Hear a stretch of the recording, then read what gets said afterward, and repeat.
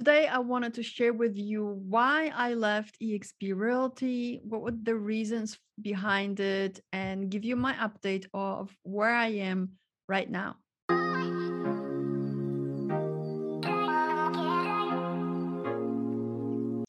So, I did leave eXp Realty a couple months ago, but just as a disclaimer, I wanted to mention that I have absolutely nothing bad to say about eXp Realty. I still think it's a great company. It has grown tremendously over the last couple of years. I know they have locations now all over the world, but I needed to make a business decision for myself and decide whether or not it's viable for me to stay with eXp Realty. So I wanted to sit down and jot down a couple of ideas of what is it that is not fitting in my business plan, what is it that I'm looking for, especially towards the new year, which is now starting. I made the switch just a couple of months ago, and I was preparing my business plan to find brokerage that would fit my specific business needs. So nothing personal towards EXP. It was not a decision driven by any bad experiences. It was a decision driven by my own preferences and things that I need to fit into my business plan. So these are the things that I wanted to incorporate into my future next couple of years. And one of the main reasons why I wanted to switch brokerage is because I wanted to stay local. EXP is an international company. It doesn't have any locale that is local. Yes, of course, they have offices that are just kind of like an address that you put on your contract, but there isn't really like a local base for EXP, unless maybe you are with the team and you guys have your own office. But I wanted to really focus so much on enhancing my local exposure, targeting my local market. You might know also that I do videos about Charlotte, local areas, local neighborhoods, local spotlights, communities. And it really was just not feasible for me to represent a brokerage that is so global and international. What made sense to me was to be represented by a small boutique brokerage that is not a franchise, that is focused on my local market.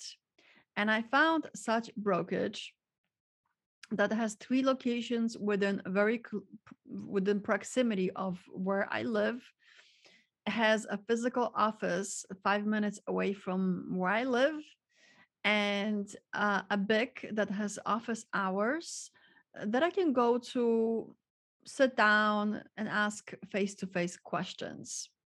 Now, I have nothing against being an avatar in the world of EXP, and I think it's a great innovation. But I think at some point you do miss the human interaction where you can see that person's face. You can't have really like even a Zoom interaction on in EXP. It's all via an avatar, so you don't even see that person's face unless you request a specific personal Zoom meeting with that person. So there's nothing wrong with that. The avatars are quite fun and exciting, but I really wanted to be able to get into my car and drive just a couple minutes to sit down and talk to my broker in charge face to face. I was really missing that interaction. I think a lot of people are missing it now that we have been coming out of this pandemic. So, with this transition, I have the local office that I can go to and meet with my clients. If I'm out and about, I can stop over there, make some phone calls, use their conference room. There is a physical office that I could utilize. It's not an office that you can actually have a desk and work there the whole day. But there's areas for you to make phone calls, sit down and maybe use a printer and do whatever you need to do in office related. But I love the fact that the office is there and I can go there anytime I want. And we do also have live in-person meetings in the office, as well as various trainings on Zoom.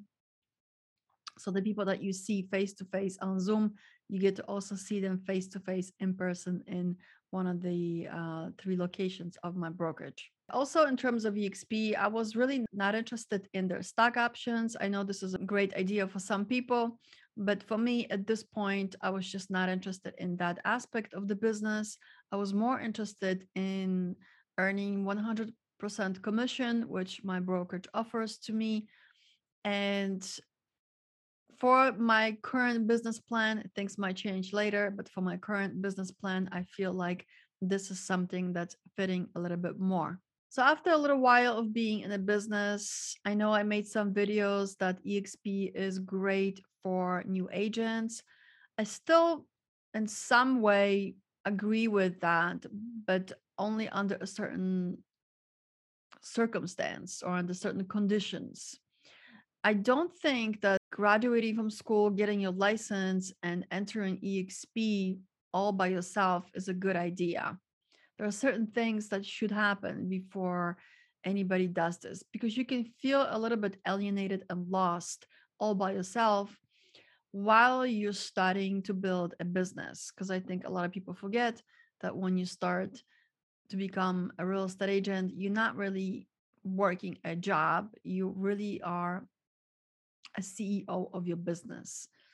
So I think you might want to consider, if you are thinking about still joining EXP, consider getting a mentor, but not just the mentor that EXP offers you, which is kind of like a person that's following your transactions, but just getting like a long-term mentor from the community, from the industry that you're in, from your local market.